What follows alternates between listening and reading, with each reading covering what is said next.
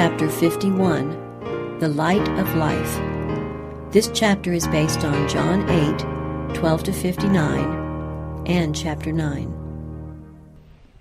Then spake Jesus again unto them, saying, I am the light of the world. He that followeth me shall not walk in darkness, but shall have the light of life. When he spoke these words, Jesus was in the court of the temple, specially connected with the services of the Feast of Tabernacles. In the center of this court rose two lofty standards, supporting lampstands of great size. After the evening sacrifice, all the lamps were kindled, shedding their light over Jerusalem. This ceremony was in commemoration of the pillar of light that guided Israel in the desert, and was also regarded as pointing to the coming of the Messiah. At evening, when the lamps were lighted, the court was a scene of great rejoicing. Gray-haired men, the priests of the temple, and the rulers of the people united in the festive dances to the sound of instrumental music and the chants of the Levites. In the illumination of Jerusalem, the people expressed their hope of the Messiah's coming to shed his light upon Israel. But to Jesus, the scene had a wider meaning. As the radiant lamps of the temple lighted up all about them, so Christ, the source of spiritual light, illumines the darkness of the world. Yet the symbol was imperfect. That great light which his own hand had set in the heavens was a truer representation of the glory of his mission. It was morning. The sun had just risen above the Mount of Olives, and its rays fell with dazzling brightness on the marble palaces and lighted up the gold of the temple walls, when Jesus, pointing to it, said, I am the light of the world.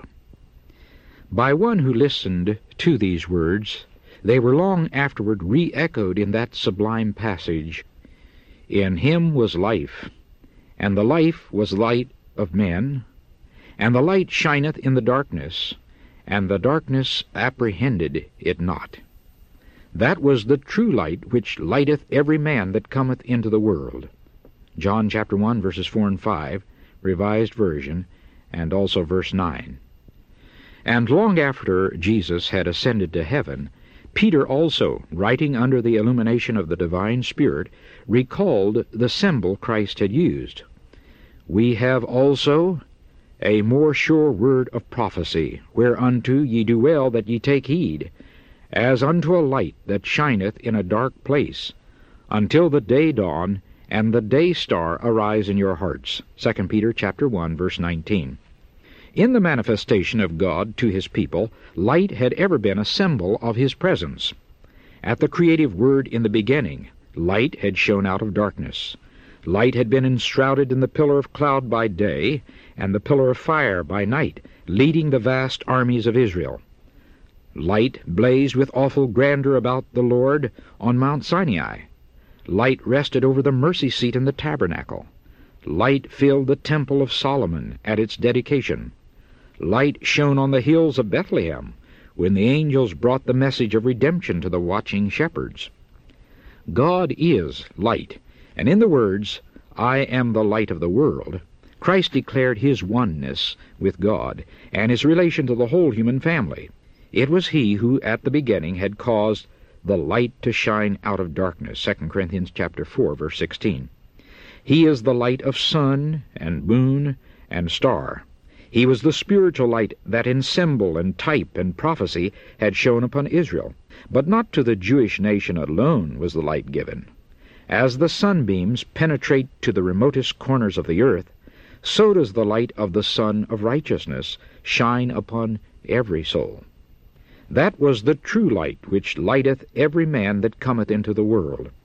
The world has had its great teachers, men of giant intellect and wonderful research, men whose utterances have stimulated thought and opened to view vast fields of knowledge, and these men have been honored as guides and benefactors of their race. But there is one who stands higher than they. As many as received him, to them gave he power to become the sons of God. No man hath seen God at any time. The only begotten Son, which is in the bosom of the Father, he hath declared him. John chapter 1, verse 12 and verse 18. We can trace the line of the world's great teachers as far back as human records extend. But the light was before them. As the moon and the stars of the solar system shine by the reflected light of the sun, so as far as their teaching is true, do the world's great thinkers reflect the rays of the sun of righteousness. Every gem of thought, every flash of the intellect is from the light of the world. In these days we hear much about higher education. The true higher education is that imparted by Him in whom are hid all the treasures of wisdom and knowledge. In Him was life, and the life was the light of men. Colossians chapter 2, verse 3, and John chapter 1, verse 4. He that followeth me, said Jesus, shall not walk in darkness, but shall have the light of life. In the words, I am the light of the world, Jesus declared Himself the Messiah. The aged Simeon in the temple where Christ was now teaching had spoken of Him as a light to lighten the Gentiles and the glory of thy people Israel. Luke chapter 2, verse 32. In these words, He was applying to Him a prophecy familiar to all Israel. By the prophet Isaiah, the Holy Spirit had declared, It is too light a thing that thou shouldest be my servant to raise up the tribes of Jacob and to restore the preserved of Israel. I will also give thee for a light to the Gentiles, that thou mayest be my salvation unto the end of the earth. Isaiah chapter 49, verse 6, Revised Version. This prophecy was generally understood as spoken of the Messiah, and when Jesus said, I am the light of the world, the people could not fail to recognize His claim to be the promised one. To the Pharisees and rulers, this claim seemed an arrogant assumption.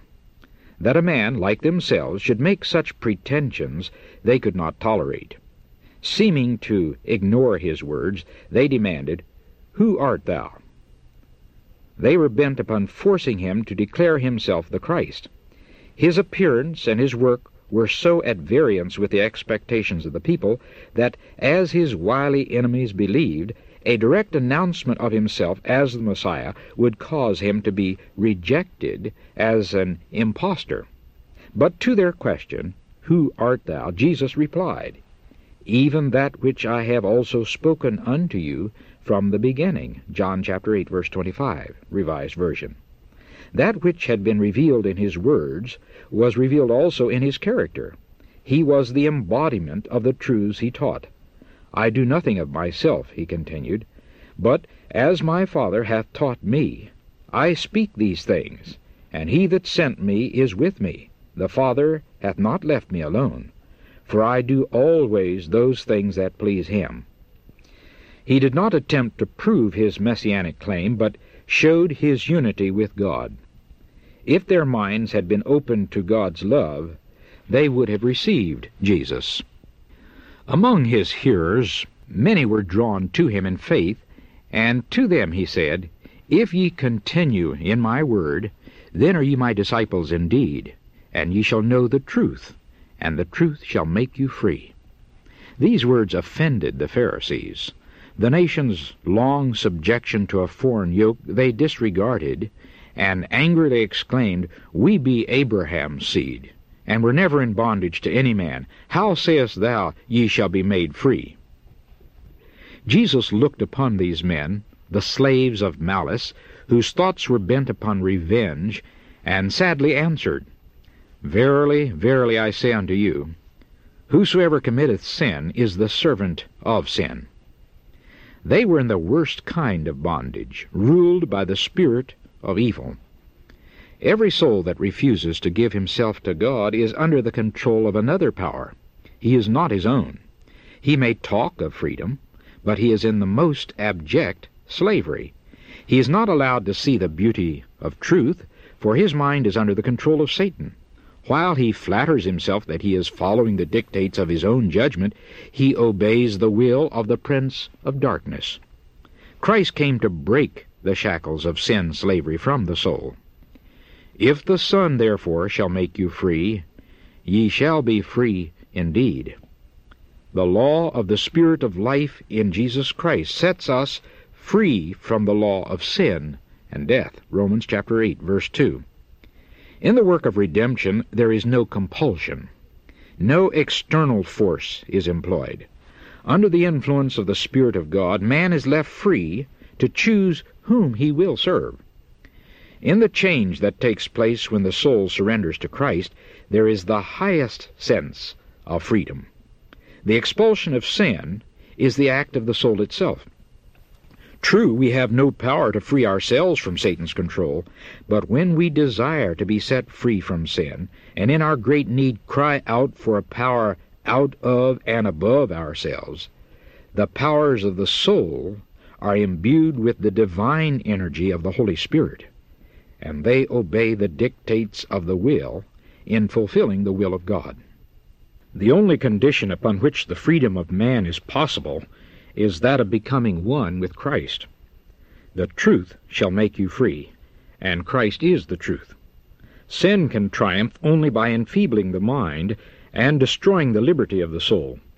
Subjection to God is restoration to oneself, to the true glory and dignity of man. The divine law to which we are brought into subjection is the law of liberty. James chapter 2, verse 12. The Pharisees had declared themselves the children of Abraham. Jesus told them that this claim could be established only by doing the works of Abraham. The true children of Abraham would live, as he did, a life of obedience to God. They would not try to kill one who was speaking the truth that was given him from God. In plotting against Christ, the rabbis were not doing the works of Abraham. A mere lineal descent from Abraham was of no value. Without a spiritual connection with him, which would be manifested in possessing the same Spirit and doing the same works, they were not his children. This principle bears with equal weight upon a question that has long agitated the Christian world, the question of apostolic succession. Descent from Abraham was proved not by name and lineage, but by likeness of character. So the apostolic succession rests not upon the transmission of ecclesiastical authority, but upon spiritual relationship. A life actuated by the apostles' spirit, the belief and teaching of the truth they taught, this is the true evidence of apostolic succession. This is what constitutes men the successors of the first teachers of the gospel. Jesus denied that the Jews were children of Abraham. He said, "Ye do the deeds of your father." In mockery they answered, "We be not born of fornication. We have one Father, even God." These words, in allusion to the circumstances of his birth, were intended as a thrust against Christ in the presence of those who were beginning to believe on him.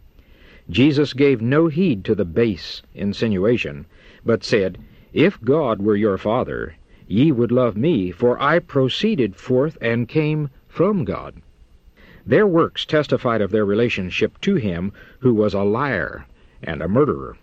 "Ye are of your father the devil," said Jesus, "and the lust of your father it is your will to do. He was a murderer from the beginning, and stood not in the truth, because there is no truth in him. Because I say the truth, ye believe me not." John chapter 8, verses 44 and 45, according to the Revised Version. The fact that Jesus spoke the truth, and that with certainty, was why he was not received by the Jewish leaders. It was the truth that offended these self-righteous men. The truth exposed the fallacy of error. It condemned their teaching and practice, and it was unwelcome. They would rather close their eyes to the truth than humble themselves to confess that they had been in error. They did not love the truth.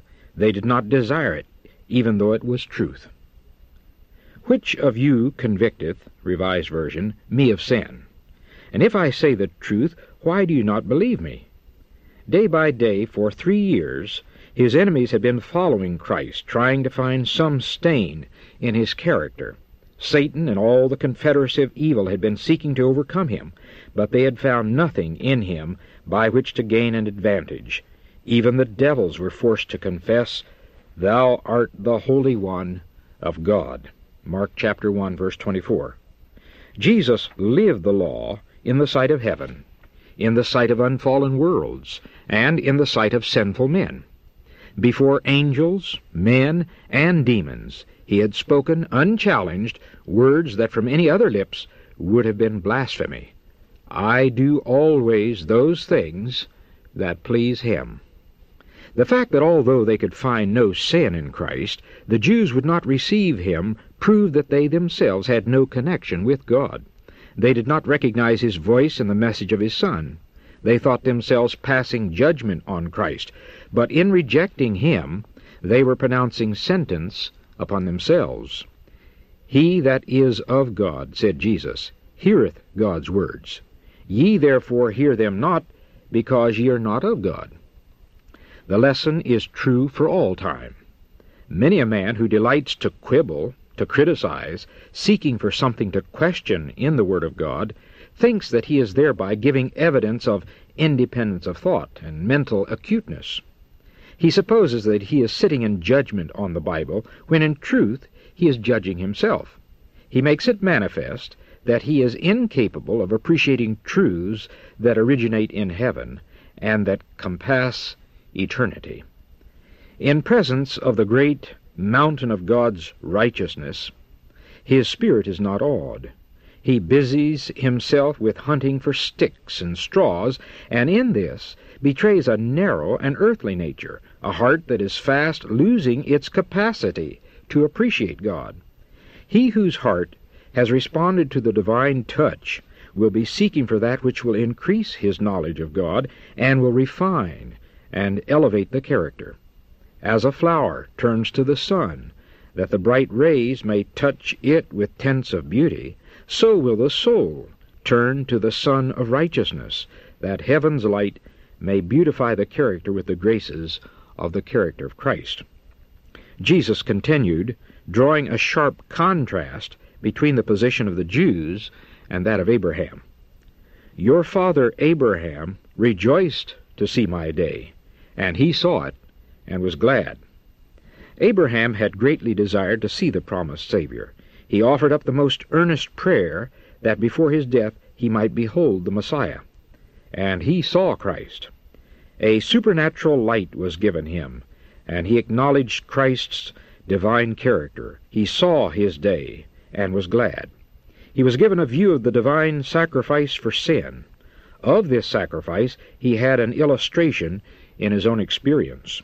The command came to him, Take now thy son, thine only son, Isaac, whom thou lovest, and offer him for a burnt offering. Genesis chapter 22, verse 2. Upon the altar of sacrifice he laid the son of promise, the son in whom his hopes were centered. Then, as he awaited beside the altar with knife upraised to obey God, he heard a voice from heaven saying, Lay not thine hand upon the lad, neither do thou anything unto him, for now I know that thou fearest God, seeing thou hast not withheld thy son, thine only son, from me. Genesis chapter 22, verse 12. This terrible ordeal was imposed upon Abraham that he might see the day of Christ, and realize the great love of God for the world, so great that to raise it from its degradation, he gave his only begotten Son to a most shameful death. Abraham learned of God the greatest lesson ever given to mortal. His prayer that he might see Christ before he should die was answered. He saw Christ. He saw all that mortal can see and live. By making an entire surrender, he was able to understand the vision of Christ which had been given him.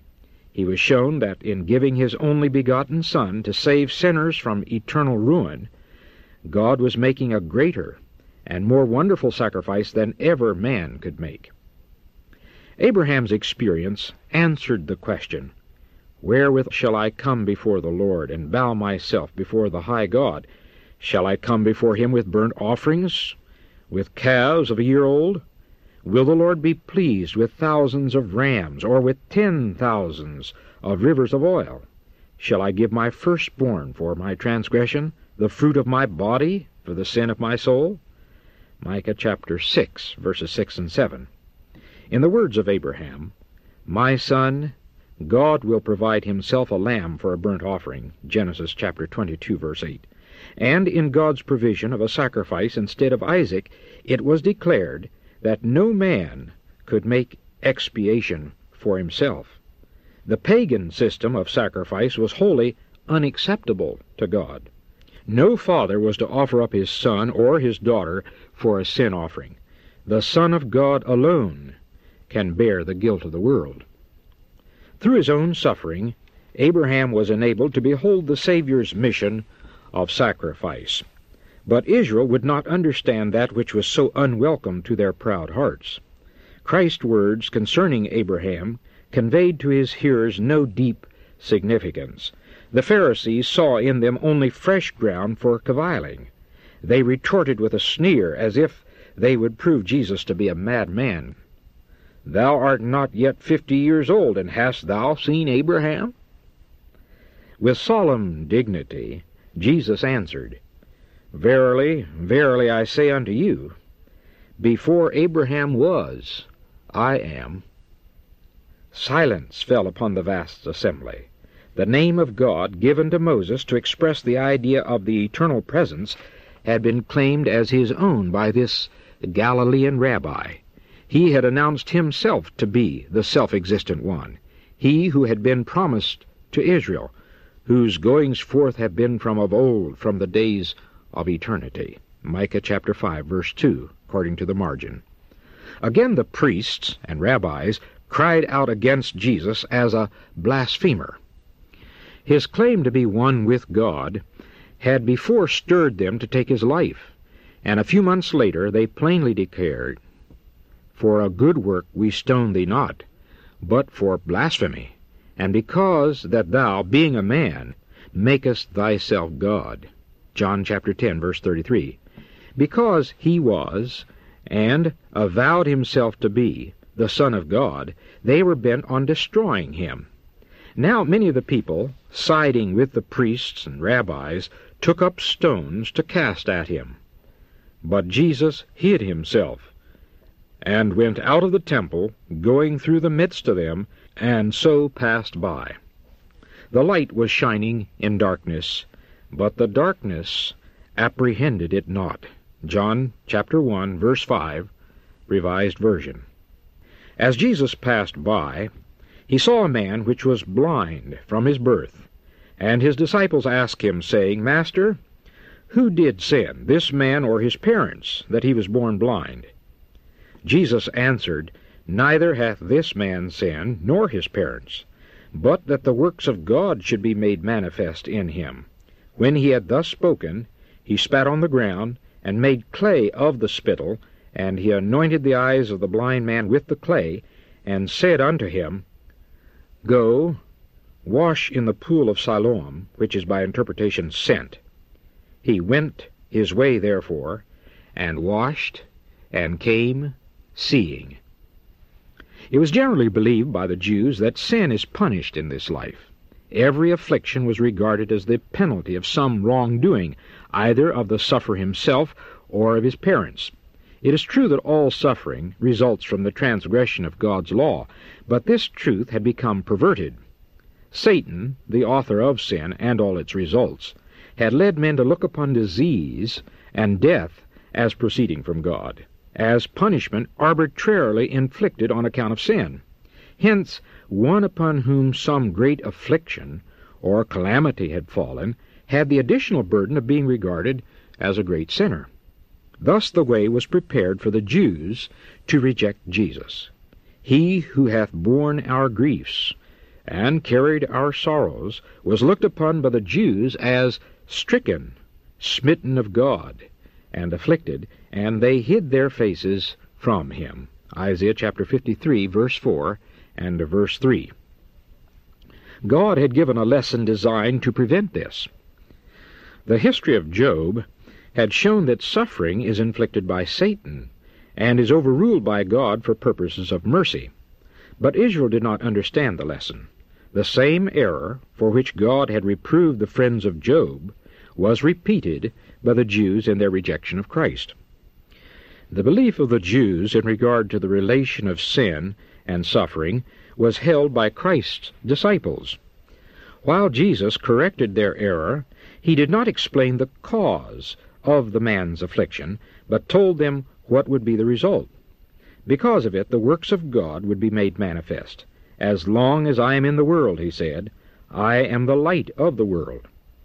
Then, having anointed the eyes of the man, he sent him to wash in the pool of Siloam, and the man's sight was restored. Thus Jesus answered the question of the disciples in a practical way, as he usually answered questions put to him from curiosity.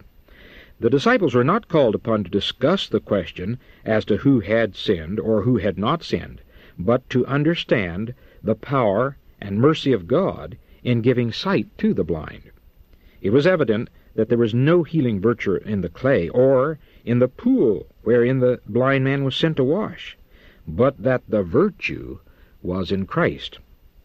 The Pharisees could not but be astonished at the cure, yet they were more than ever filled with hatred, for the miracle had been performed on the Sabbath day. The neighbors of the young man, and those who knew him before his blindness, said, Is not this he that sat and begged? They looked upon him with doubt, for when his eyes were opened, his countenance was changed and brightened, and he appeared like another man. From one to another the question passed. Some said, This is he. Others, He is like him. But he who had received the great blessing settled the question by saying, I am he. He then told them of Jesus, and by what means he had been healed, and they inquired, Where is he? He said, I know not. Then they brought him before a council of the Pharisees. Again the man was asked how he had received his sight. He said unto them, He put clay upon mine eyes, and I washed, and do see. Therefore said some of the Pharisees, This man is not of God, because he keepeth not the Sabbath day. The Pharisees hoped to make Jesus out to be a sinner, and therefore not the Messiah. They knew not that it was he who had made the Sabbath, and knew all its obligation, who had healed the blind man. Yet they appeared wonderfully zealous for the observance of the Sabbath, yet were planning to murder on that very day. But many were greatly moved at hearing of this miracle, and were convicted that he who had opened the eyes of the blind was more than a common man. In answer to the charge that Jesus was a sinner because he kept not the Sabbath day, they said, How can a man that is a sinner do such miracles? Again the rabbis appealed to the blind man, What sayest thou of him that he hath opened thine eyes? He said, He is a prophet. The Pharisees then asserted that he had not been born blind, and received his sight. They called for his parents, and asked them, saying, Is this your son, who you say was born blind? There was the blind man himself declaring that he had been blind, and had had his sight restored, but the Pharisees would rather deny the evidence of their own senses than admit that they were in error. So powerful is prejudice, so distorting is Pharisaical righteousness. The Pharisees had one hope left, and that was to intimidate the man's parents. With apparent sincerity they asked, How then doth he now see? The parents feared to compromise themselves, for it had been declared that whoever should acknowledge Jesus as the Christ should be put out of the synagogue, that is, should be excluded from the synagogue for 30 days. During this time no child could be circumcised, nor dead be lamented in the offender's home. The sentence was regarded as a great calamity, and if it failed to produce repentance, a far heavier penalty followed. The great work wrought for their son had brought conviction to the parents, yet they answered, We know that this is our son, and that he was born blind, but by what means he now seeth we know not, or who hath opened his eyes we know not. He is of age, ask him, he shall speak for himself. Thus they shifted all responsibility from themselves to their son, for they dared not confess Christ. The dilemma in which the Pharisees were placed, their questioning and prejudice, their unbelief in the facts of the case, were opening the eyes of the multitude, especially of the common people.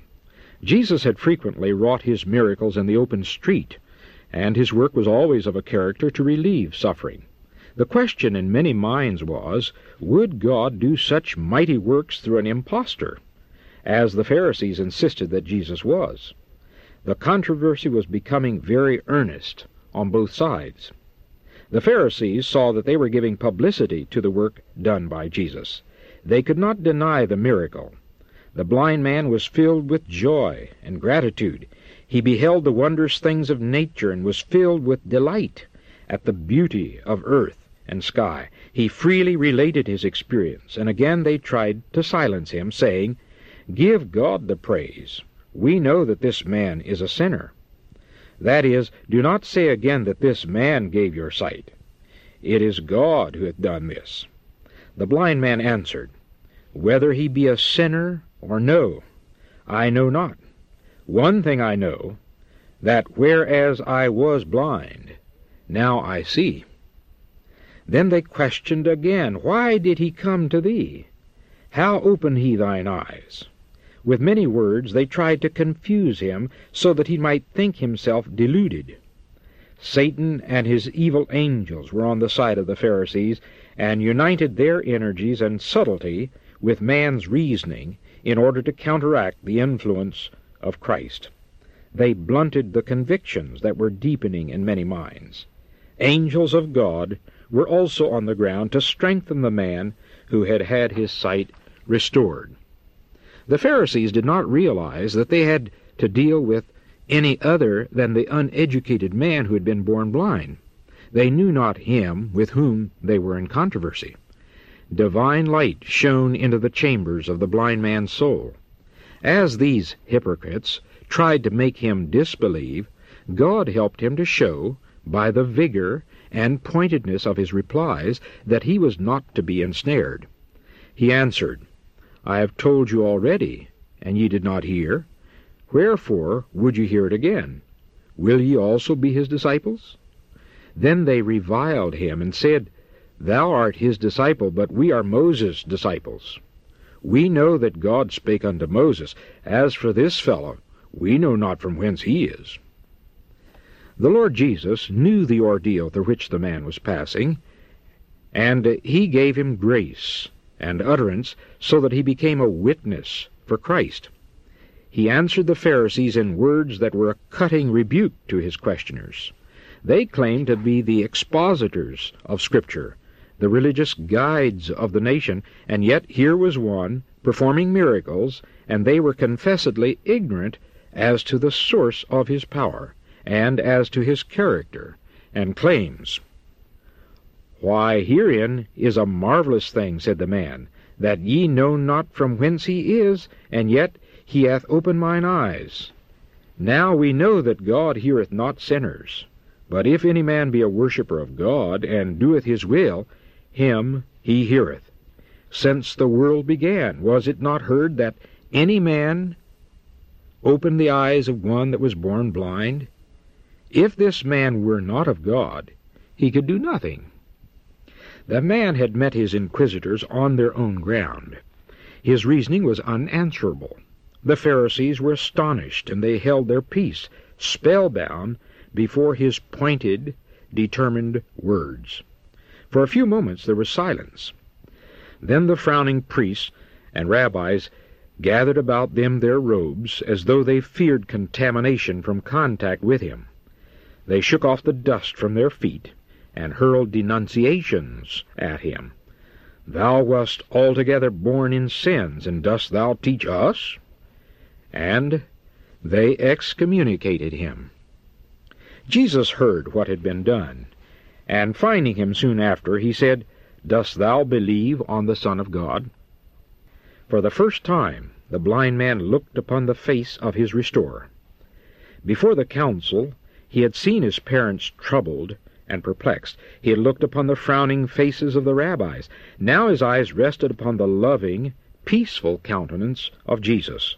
Already at great cost to himself, he had acknowledged him as a delegate of divine power. Now a higher revelation was granted him. To the Savior's question, "Dost thou believe on the Son of God?"